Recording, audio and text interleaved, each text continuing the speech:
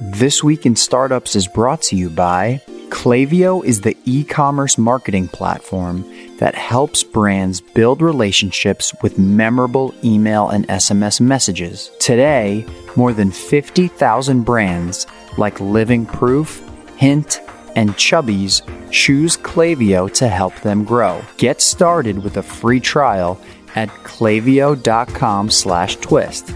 That's KLAVIYO.com/twist. Dell for entrepreneurs. Now is the perfect time to upgrade your home office. Twist listeners can access Dell's best-in-class Black Friday deals and sign up for a free IT consultation at launch.co/Dell. And Outgrow.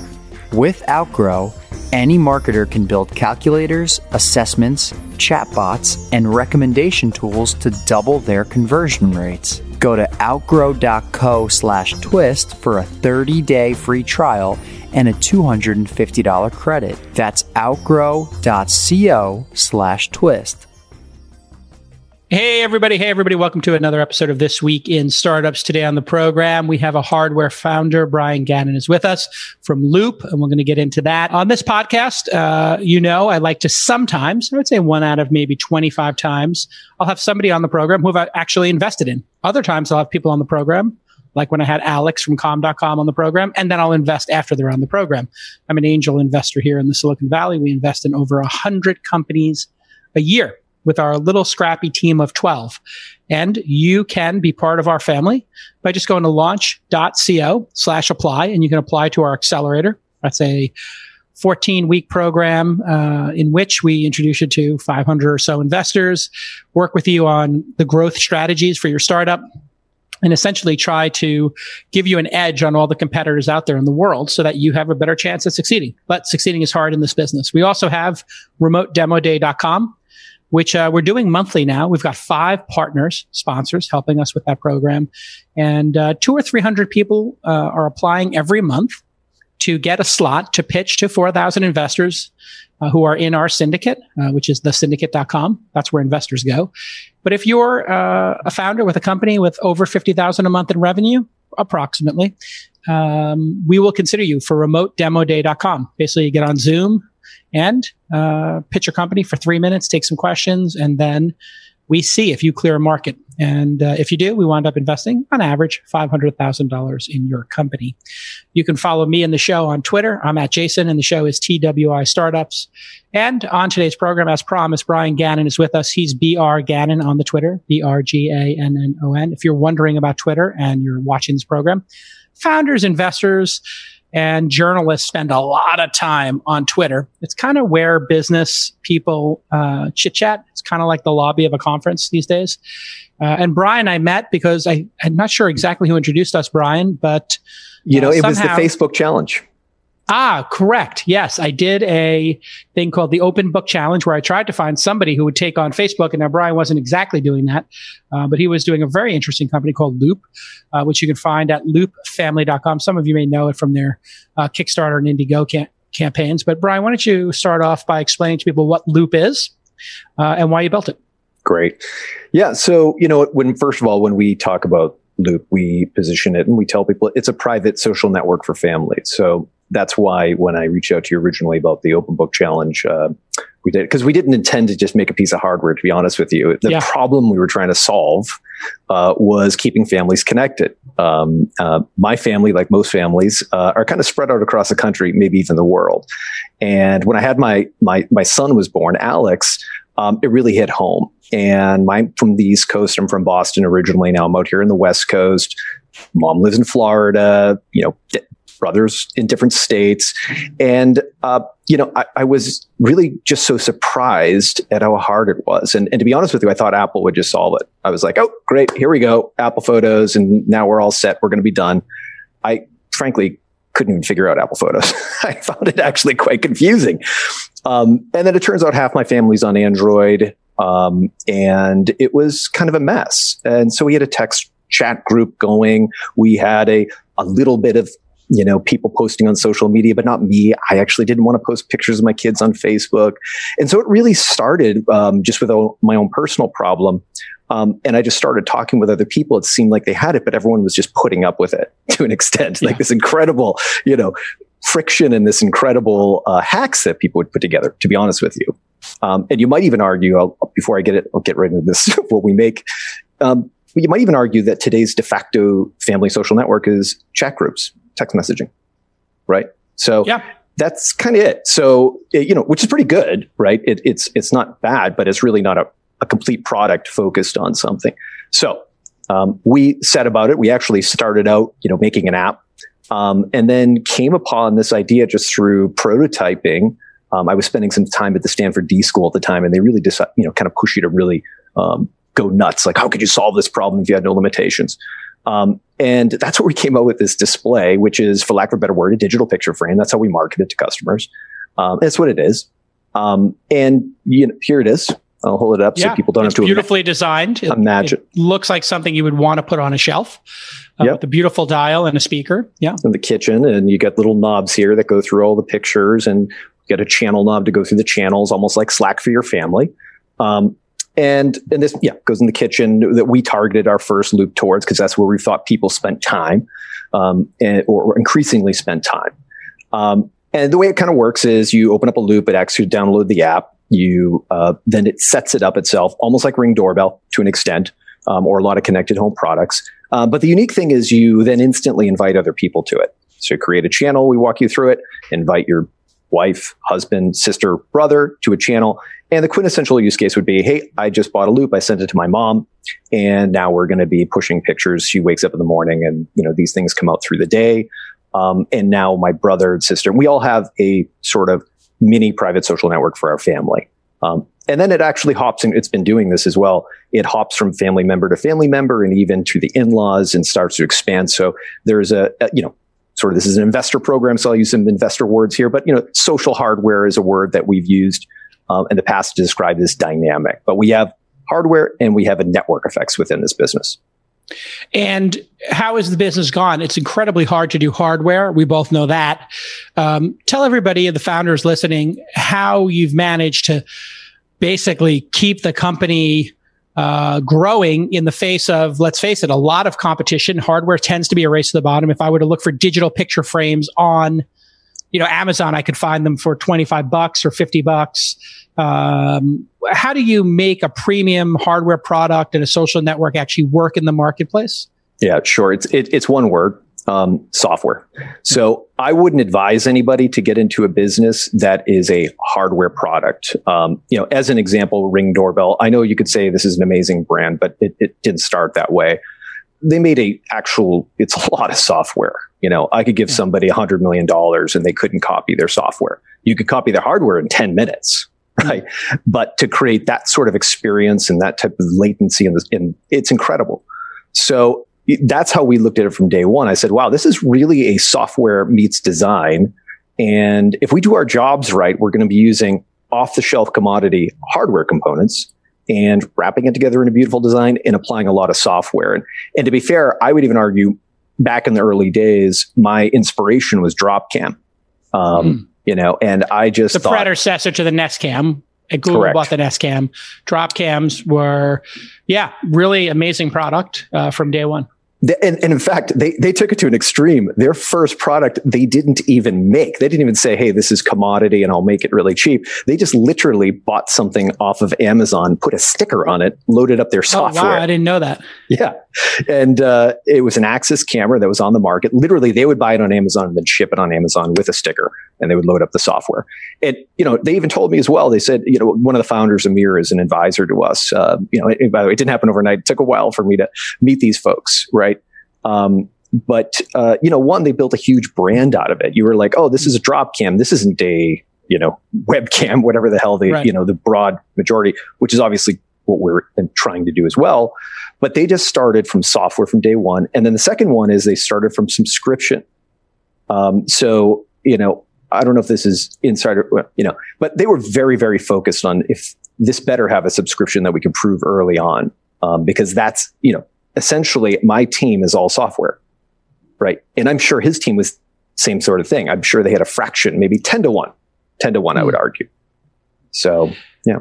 And you are announcing something new today, something you're working on?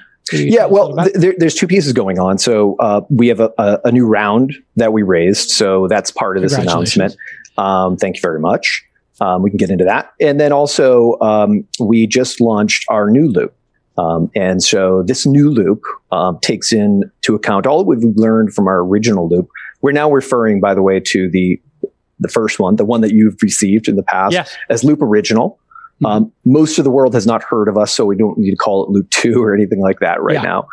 So we're just calling it Loop, but in parlance, we're calling it Loop New here.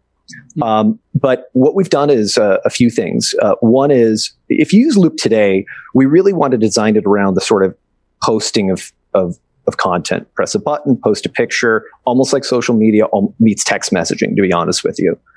There's some like comments in the app, and hey, look, we're so smart. We want to pull you into the app, right?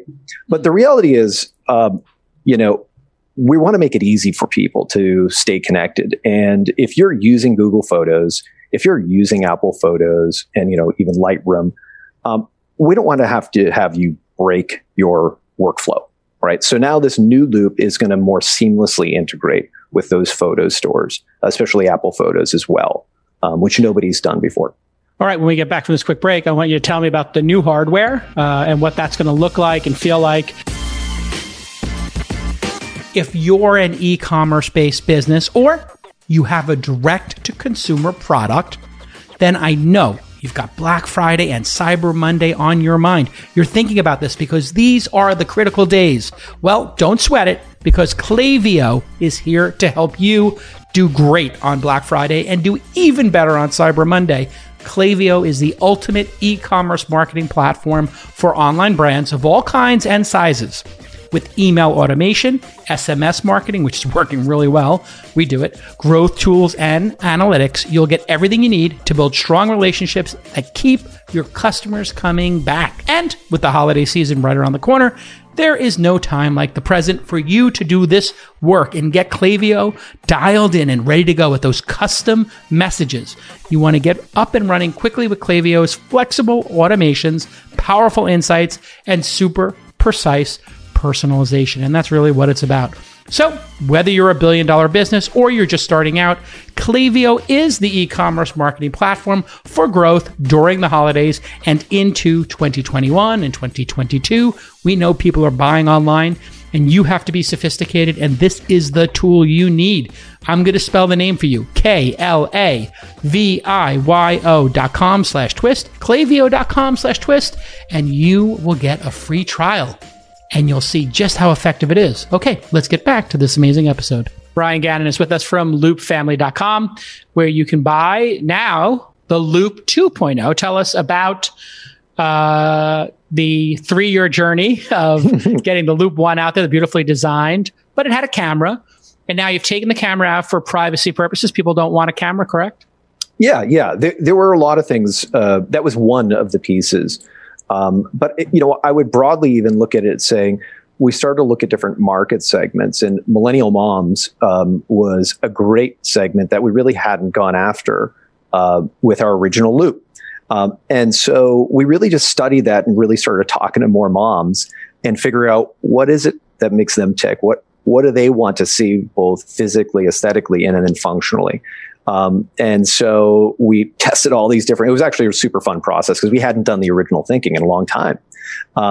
And so what we found was that they were looking for something that was a little more conservative and even a little bit more simple. So a little bit of contemporary, but broadly speaking, a little bit more conservative.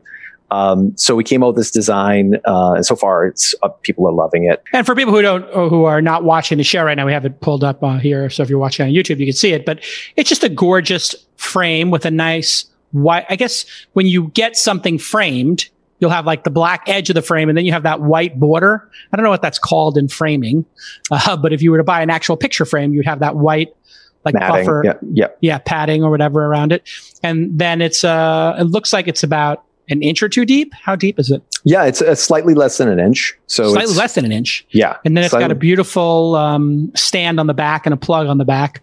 So this is not to put on your wall. This is to put on your shelf. Yeah. Well, again, now it's different places this really can flex to. Number one, our first loop didn't fit well on office desks or, personal desks, whether it be at an office here. Too big, too fat. Correct. Yeah. Didn't look really appropriate for it. The second one is people putting them in their bedrooms. And, again, it kind of was out of place for that. It was really centered for the kitchen, almost modeled like a KitchenAid mixer, if you think about it. Yeah. And so this now has much more green space to go into. And then you could also picture it in mom's house, right? Yeah. Oh no, this isn't going to be a techie looking thing. It's really simple to use. So it's almost like even a reduction of our original. Well, you took the channel switcher and the knobs off the side, which was like a big piece of it. The loop was like a device you picked up and played with. This one looks like it's a touch screen. Is that right? Yeah, so you swipe through it if you want to swipe or touch on the touch screen. Yep. And then the price point on this goes down or it stays the same? Correct. The price point goes down. So this new one, we're offering on Kickstarter for pre-sale is $99. Great. So unbelievable deal. This is, in terms of overall experience, this is going to be dramatically better than anything you could buy for hundreds of dollars. So it's a really incredible deal.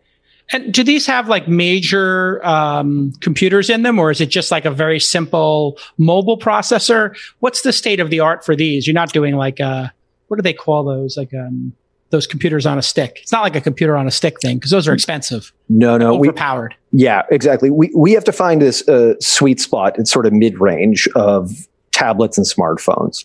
Got it. So we can kind of dive in right there and say, hey, I want this price point with this functionality. We still play video, which is multimedia, which has certain requirements. So it can't just be ultra low simple, but we just find that sweet spot for our application. It doesn't have to be gaming, you're not doing 60 frame rate. Correct. Correct. Huge density. But it also has to feel, little things though, which you have to test. It has to be responsive. You touch screen, you move things through. It all feels very dynamic. The videos load fast. So there's certain minimum requirements. And that's, sort of art of figuring this thing out from a hardware perspective. What did you learn between the 1.0 and 2.0 about design and running a hardware startup? If you were to look at your education, this brutal education, running a hardware company. And let's face it, there's really only, if you think about consumer hardware companies, independent ones, Dropcam got taken out. And they're really the only two I can think of. You can correct me if I'm wrong because you're in the space. Beats got taken out at about $2 billion. Is Fitbit, which got by Google, and GoPro is the only independent consumer hardware company I could think of. Am I right or am I wrong? Yeah, as far as I could tell. Well, let's see. So we've got, it's a little bit of a different beast, but you get Peloton, of course. That's right. Peloton has made hardware as a service work. Yeah. Right. So now you've got a few public companies in the fitness space, essentially, in larger, and again, those guys, that's hardware, right? That's like doing legit stuff. They have content on it as well, but I think that's really about mechanics and movement and some real incredible power there. So yeah. What did you learn, back to that question of in running a hardware startup from the 1.0 to the 2.0? Because I think a lot of people who were in your position, I had investments in a smoke detector and a video camera that was like a Dropcam competitor. And both those founders just gave up. They couldn't make it work. So I'm always impressed with people who get past that second or third year and really get to the 2.0. Those other companies I had didn't even get to the 2.0.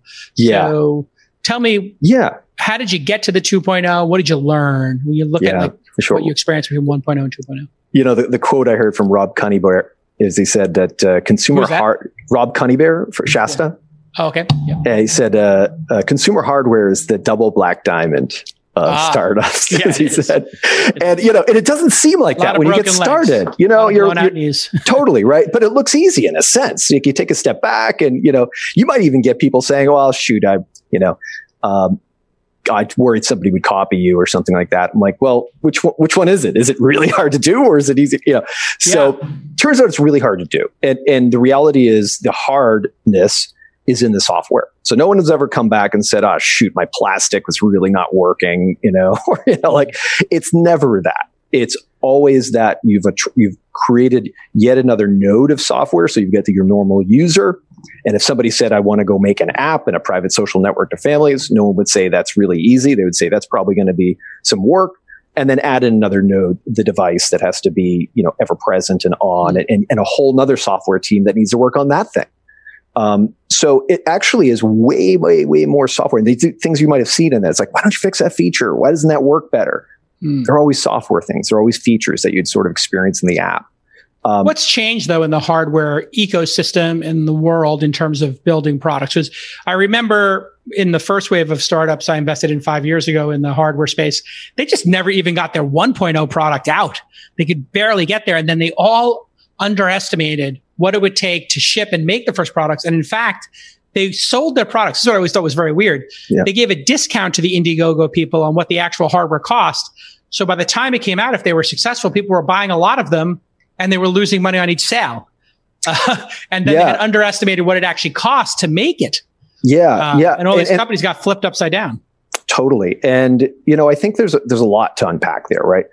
Number one is that yet describes more stuff. Hey, I'm doing a hardware start. Well, look, did you really raise money for working capital? I think all of us go in it with the expectations we're going to do a pre-order and get the working capital that way. And when you do the pre-order, and I would even argue these are the things that we even got into our heads. Okay, well, how sensational does this video have to show this amazing product for people to want to buy it early, right?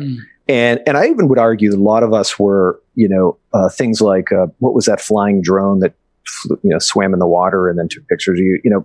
There was these incredible things that were coming out that really never did, that almost set the bar higher. Yeah. So our big takeaway was we realized that, and we did this, by the way, that if we just subtracted about 75% of our features, we were at about what the market wanted.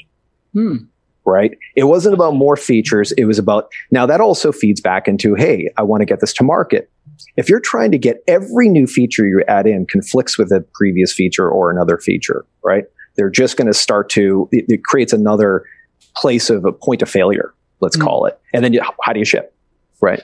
That's very interesting. So to rephrase that, a lot of the early hardware entrepreneurs overpromised and felt like they needed to have every bell and whistle to get somebody to pre-order, when in fact, people just wanted something elegant and simple that solved a particular task. And that complexity then drowned them in features and drowned them in complexity and the software complexity. And then they never 100%. Shipped, or if they shipped something that really wasn't great. 100%. So less is more, and you're even taking out more features and making it more affordable.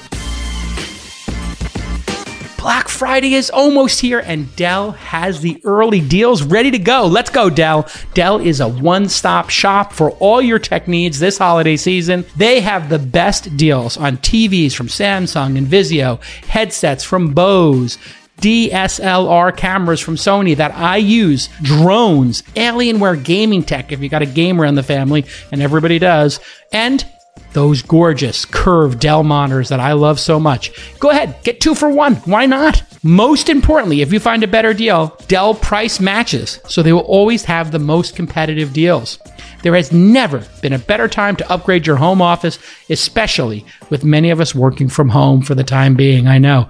And I have upgraded my setup. I got the beautiful 49-inch Dell monitor here. If you're the CEO, you're a VC, you're cutting checks, go ahead, buy yourself the 49-inch. You deserve it.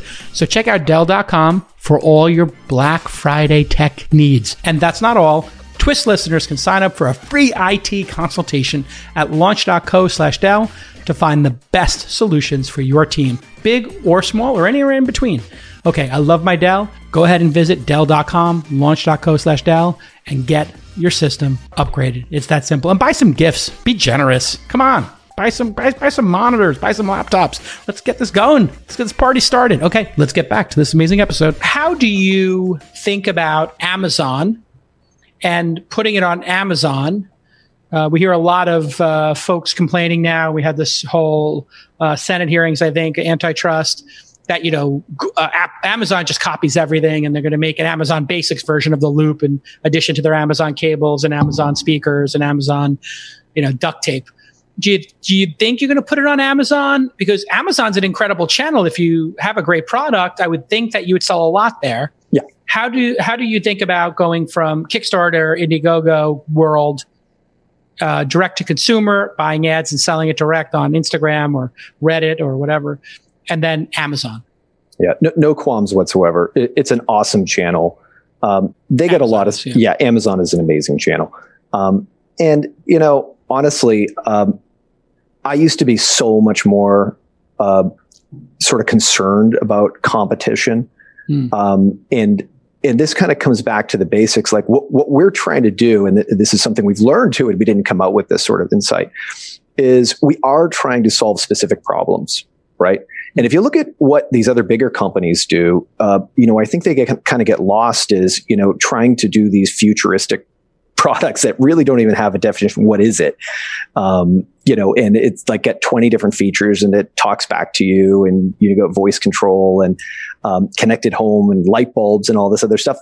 And the reality is, again, what I've learned is as we get more and more specific to trying to solve a single problem, family communication in our case, that you can compete, and people want that. And again, with us, maybe more specifically, we can carry the load of saying, hey, look, we're about privacy. We are going to be protecting your data. This is about a private family network for your product, but it's really a non-factor in a lot of ways. That's my learning going forward, to be honest with you. All right. So if you want to get the Loop, go to loopfamily.com right now, or you can search for it on Kickstarter. The Loop 2.0 is available. It's priced at $149 or it might be somewhere around that, or $99 if you buy the $3 a month subscription. So it's pretty cheap. I'm assuming there'll be some kind of package if I buy 2, 3, or 4 or more. Correct. Like some sort of family pack. Bundles are cheaper. Bundles are cheaper, especially because of shipping, right? Like shipping 1 or shipping 4 is about the same price, I bet. Absolutely. And there's a customer acquisition cost beyond that too. So you can wrap it all together. And there's a little bit of margin in here. So you could actually spend a little bit on marketing at this time around. Oh, absolutely. You didn't have as much margin to play with. 100%. That's a big unlock for you as a founder. Yeah. Well, and again, this is like so many variables going on. You don't really know your final product cost until you're really late in the game. Until you've gone through the cycle a bit, and then you have a much more accurate picture of what your cost is, or more importantly, you get smarter and you say, no, here's my cap. This is it. This is the model. So we need to make trade-offs within that envelope to really make this work, and you hold your ground. You get more creative. Does Apple have an API? Like, so if I have a family group on my photos for one family, and pictures of my kids, can I take that same group that I've been building for 4 years or 5 years and just send it there with like a one-click thing? Or exactly. That's actually, I'm glad you brought that up. So this is in keeping, same thing with Google Photos, but we're going to now automate all those things. Apple's a little bit trickier, so it takes a little bit more work to get into their automations and the APIs. But we've got a really good integration with Apple, and the point that the whole thesis would be that you set it up and it automatically syncs, and so you don't have to go. Yeah, that's what I want to do, because I do think Apple Photos has gotten a little bit better, and I already have that history there. I've done that work. I would just like to port it. I might start a new group inside the Loop app, but I might, have family members who just want to. Right, but I also don't want to make you do that. If you've got a workflow and you like it, well, why would I want to change that workflow? Like that's harder. Now I'm making it harder for me to sell this product. Yeah. So, all right. Well, continued success and great job on raising money and being able to fund the company. It's really hard to do hardware, and I'm really excited to be an investor in that you've been able to not give up, because that's what I see most common is the hardware founders give up.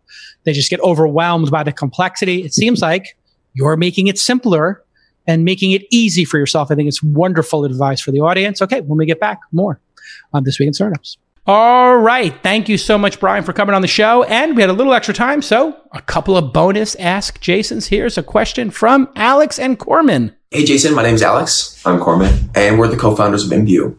First of all, thanks so much for the retweet on the election night. That was kind of cool. But we're building, Imbue originally launched as a marketplace application competitor to ClassPass that allowed users unlimited usage, but pays the gyms, in some cases 2-3 times better. We realized we weren't really solving a problem for them immediately. So now we're building the masterclass for fitness professionals and fitness influencers, allowing them to monetize essentially like OnlyFans for them, but without the stigma that comes around it. Anyways, we've been hilariously bad at fundraising, and we were wondering, if it's us, if it's the market, and what kind of tips you'd have for an early stage startup like ourselves for fundraising right now. Thanks so much. All right. So you've been hilariously bad at fundraising. I like the honesty, boys. There really is one piece of advice that I can give you that will make you have the ability to get any meeting, and it's to have the chart. And what the chart is if your business is growing 20 or 30% a month, you will be able to get a meeting with any venture capitalist or angel investor, or at least a reply. Now, they may not be in your space, so they don't do consumer, or they may not do content or consumer subscriptions. But if you put a chart at the top of your email and you say, we've grown 30% on average for the last 3 months, watch the open rates go up. If you put that in the subject line, we grew 12, 14, and 27% the last 3 months. Put it right in the subject line and watch the open rates.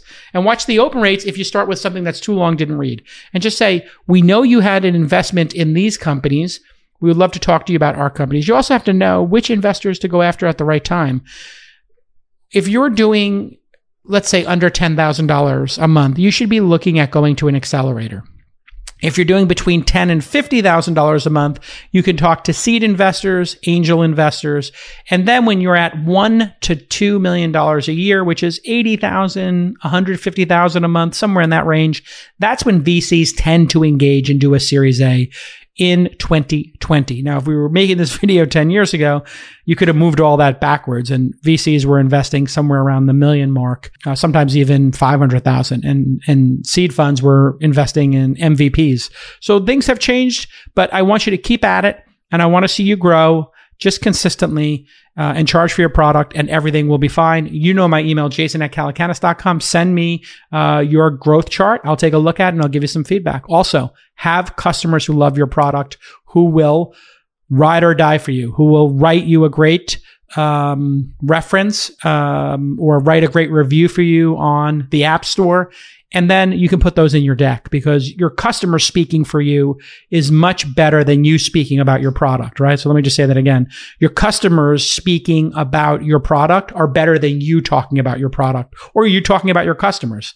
It's pretty good for you to talk about your customers. In fact, it's good that you know them, but them talking about your product, that's what really matters. When I meet with a company, I was meeting with a company the other day, and while I'm on the call with them, I'm muted and I'm pulling up their Amazon page, and they had 3 stars, and I read the reviews and I was like, wow, this product is getting dogged. It's getting beat up. And I was trying to figure out why. In this case, there was actually a pretty good reason. It was when they sold it, they weren't managing consumer expectations. People thought they were buying A and they were really getting B. So the people who wanted B were happy, and the people who wanted A were giving 1 star. So it was a bifurcation. But the founder, hadn't solved that problem yet. And I think most investors would have looked at those reviews and they would have not taken the meeting. So you really got to be working those reviews as well. But great question. How do you know when a product is killer? How about when the market leaders start adopting it? That's what I look for as an investor. And when it comes to interactive content marketing, Outgrow.co is used by Adobe and Salesforce to engage and educate their audiences while improving their lead conversion rates.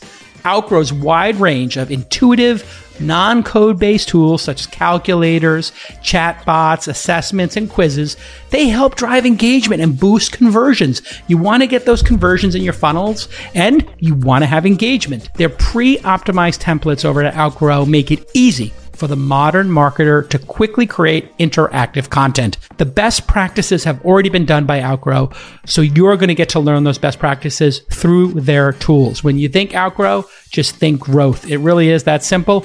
Our associate, Presh, he has built the Twist podcast recommendation tool just for fun.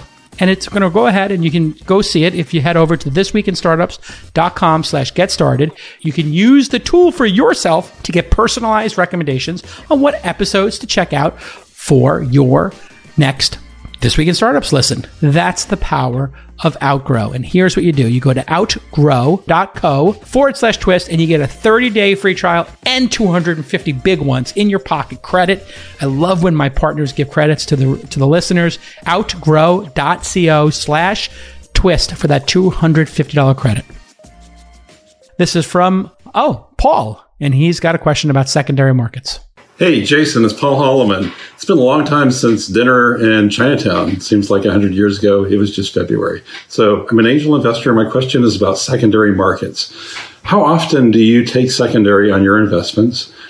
When you do take secondary, do you do it at a premium or a discount to the last valuation? And as a percentage of your investments, how often do you take some chips off the table? That's my question. Thanks. I get this question a lot. And I was, in fact, having a discussion with a group of friends this past week, some of my besties, I'll leave it at that. And we were talking about when to liquidate certain investments. In terms of at what price to do it, a discount to the last round, a premium to the last round, the good news is you're going to get an offer in most cases. Somebody's going to want to buy those private company shares, in which case you're going to You might have a little bit of negotiating room. They might want to pay $12 a share. You could ask for 14 and wind up at 13 or 12.50 or 13.50. So there's probably going to be a market already that has established the price. So you don't have to worry about that. What you really have to worry is at what percentage do you want to sell?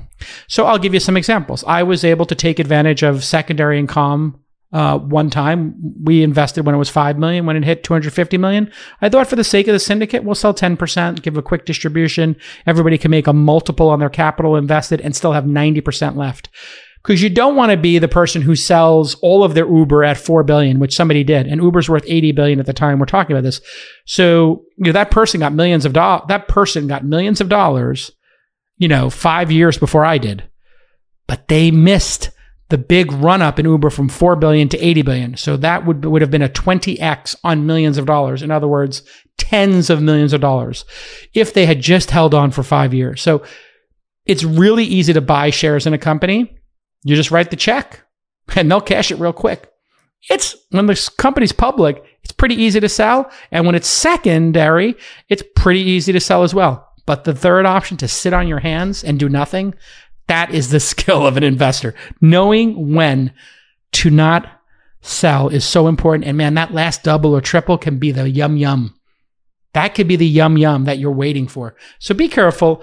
I look at it also as, where are you at life? When I had Weblogs Inc. and we got that $30 million offer from AOL and I was negative 10,000 in my bank account, Brian Alvey and I were like, we're selling. We're taking the money. We're securing the bag. We're securing that for our families and our extended families. We grabbed the bag and we ran as fast as we could with that bag of money. Now it's like, it's not so motivating for me to make $2 million on an investment. If I think it can go 10x and get to 20, or it can go 100x and get to 200, I'm sticking around. I want to see what happens. So I am less inclined, as my net worth has increased, to sell.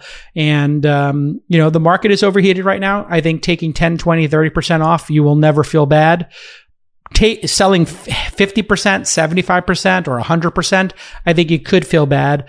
And some things are out of your control. So I think it's good discipline to think this through. And I think selling maybe 10% twice before an IPO sounds like a good idea to me. That's probably what I'll wind up doing in most situations. So whether it's Robinhood, Calm, Uber, any of those, Wealthfront, Thumbtack, companies we've invested in, DataStax, we are going to look at those and say, Desktop Metal, maybe we'll sell 10% if we have the chance, 20% before an IPO, but we'll keep the rest. And I really, as a fund manager now, I want to have that moment like I had with Uber where we distributed shares to people. That's a great feeling. I don't want my companies getting bought. I want to give shares. I was in some funds that had Square in it, and they shipped me those Square shares, and I sold half the Square shares, but I held half. Square's gone on a run, baby. I look at that Square and I'm like, I got 1 million Square, and I didn't even know Square had Square Cash. I love you, Jack. Love you, Jack. Keep working hard. All right, let's take one more question. Here we go. Hi, Jason. I'm Lance. I'm the founder of Yapper. So Yapper is a community-moderated social network where users can vote on whether or not posts should or should not stay in the platform. But aside from that, I'm also a college student right now. So my question for you is, are there any advice or tips that you can give me as I move forward being a startup founder and also a student? I just realized there's a lot of things to do here. So how do I manage my time and effort between the two? And also, how do I know it's the right time to, jump ship and leave one for the other.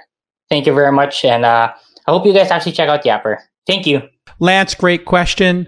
This is a great and encouraging sign. You are in school and you have a startup. So you have this incredible optionality. And I think if you're going to school and you're not running up debt and you want to finish, that's great. You might be halfway done. You might be 2/3 of the way done. There's nothing wrong with enjoying your time there, looking at it as an education somewhere between a vacation and a delightful moment in your life to meet friends, have fun. But if the startup is getting traction and you love it and your heart's in it and you think that this is the future of your life, you can also pause school and, it'll always be there. It's not going anywhere. In fact, they kind of need people and it's the middle of a pandemic. So staying in school in the middle of a pandemic, I think a lot of people would question whether it's worth paying that money for Zoom classes. And maybe it actually is a good time. So I think it's one of these situations where if your heart's, really go for a long walk and figure out where your heart is. If your heart's really in the startup and you feel like it's got a shot at, becoming something big and important in the world, then do it. Why not? Your parents might give you other advice. I think the default advice is to stay in school, but you can't give that default advice anymore because school's always going to be there and school is expensive and school typically does not match the skills that you need when you graduate to generate income. So it's just a bad bum deal. And a lot of people got hoodwinked and bamboozled taking that deal. I think that's a large part of why millennials kind of lean towards socialism because they're like, this is BS. I spent $150K. I went to graduate school after that and spent another $75K. I'm $250K in debt. And these debts don't equal a great job. What happened? You told me this narrative. And what happened was the price of education went 3 or 4x of what it should be. If your education is costing you $5,000 a year, $10,000 a year seems reasonable. You get a $50K job when you graduate, no problem. But if you're spending $50K a year, you might want to think that through. And you can always make your startup into a project. So is this a project or is this actually a real startup?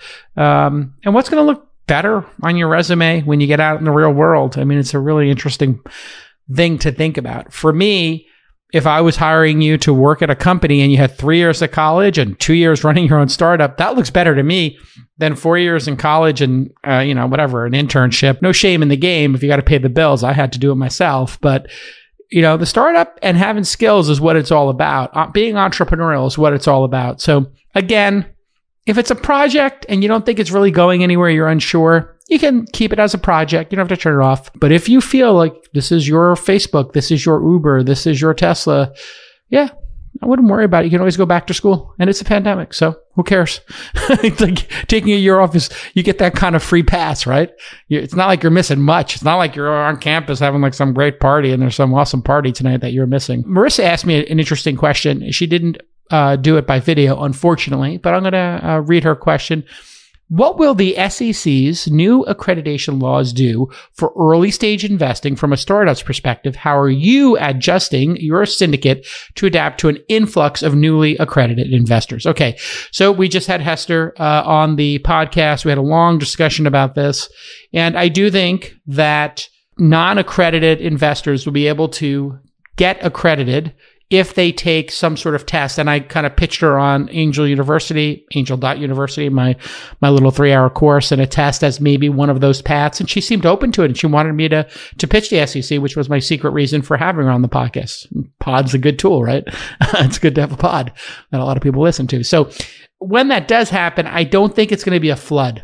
I think what it's going to be is it's going to be a doubling because there's still going to be this 2, 3, 4, 5, 10-hour amount of work that's going to be necessary. So there'll be some friction. It's not going to be, I don't think, they're going to throw the gates open and say, like Vegas, hey, come on in. And it's like, how do you play blackjack? And they're like, well, you see this? Give me $100. Okay. Now put it on this spot here and we'll tell you what happens next. It's not going to be like that where you can just sit down and you go right to whatever table you want and lose your money. They're going to put some rails and some friction on the process. That being said, in this pandemic, I've been doing Angel University every month and having 200, 300, 400 people come each time. So we went from 2,000 members of the syndicate to over 5,000, and we've had to deal with this very issue. The way I'm dealing with this issue is education. I want people to make good decisions, lower minimums, so more people can be in a deal, but at a smaller dollar amount. And we've been oversubscribed multiple times. I mean, it's been happening over and over again. Sometimes we've been oversubscribed 3, 4x, 2x all the time, but 3 or 4x. In other words, a founder wants to give us 500K. We have 1.2 million in demand. That many investors. And so we just tell everybody they can have half.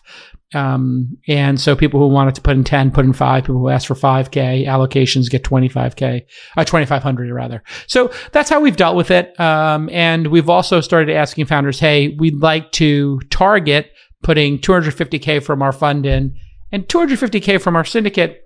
But would you be okay with maybe having what they call in the IPO business a green shoe, a little extra if we go over? Can we have an option to take another 250, which is a little bit of cognitive overhead for a founder. They have to decide, do I want to take that or not? They have to make a decision. So we try to get them to make that decision early. Hey, we think we're going to hit 250. We think we're going to hit 500 from the syndicate. But if we hit a little extra, would you be okay with that? And of course, I would say 90% of the time, a founder is like, totally, we're cool with that. Actually, I wouldn't say that. I'd say 60% of the time, they say, totally, we're cool with that. 30% of the time, they say, no way, we're oversubscribed. And 10%, they're like, I don't know. I can't make a decision. And that really is this challenge with fundraising, is because the money is not in the bank till the money is in the bank. And we have sometimes syndicated deals. And I thought, this thing's going to just get a massive reaction from the syndicate. And it gets 80% of the number. And then other times I'm like, yeah, this one I love, but I'm not sure if people are going to really understand it. It's kind of like a shoot the moon kind of moonshot, crazy technology, and it gets double. So I can't even predict, which does tell you something, right? It makes you understand that this is high risk, high reward investing. If, even I, world's greatest angel investor, over 200 investments, a couple of public companies under my belt now. Even I have a hard time predicting how a deal is going to do. So it's a great question. And I think it's going to be great for America. We got to get out of this pandemic. We got to get the economy out of the muck. I mean, we're stuck in the muck and we got to get out of the muck. How do you get out of the muck? You get these rich people to invest in young people with new ideas that will start creating jobs, that will create new products and services, that eliminate bad jobs like being a dishwasher while adding great jobs like being an artist like Patreon or Etsy have, right? These have been incredible. Or even DoorDash or Uber or Lyft, Airbnb hosts. These people, these companies have created micro entrepreneurship in the country. We need to be leaning into micro entrepreneurship and then just outlandish moonshot entrepreneurship. We need to run the table on entrepreneurship in America, because if we don't, communist countries will. I know I sound like a maniac when I talk about this, but literally, you have communist countries creating economic value in the world and sending products and services around the world. And so you have dictators who want to compete with free countries. So capitalism is the battlefield now. That's the battlefield. And the battlefield is capitalism. And then the operating system is democracy versus dictatorship, communism versus, a democracy. Who do you want to win on the economic battlefield, on the entrepreneurial battlefield? We do have soldiers. We do have to get into physical conflicts, but the conflicts of the future are the TikToks in America and the Yahoos and Googles and Ubers being able to operate in China. You get the idea. That's the battlefield that we have to win. That's the war that makes humanity go forward. We have to beat not only the communists, but we have to beat global warming, right? We have to beat pandemics. We have to beat, sustainable food and clean water. We got a lot of problems we got to solve. A lot of problems. And entrepreneurship is the best solution. So more accredited investors, more deal flow, and getting this money there's too much money in Amazon, too much money bet on Apple. I would like to see those stocks go down 10% and see that money redeployed into startups.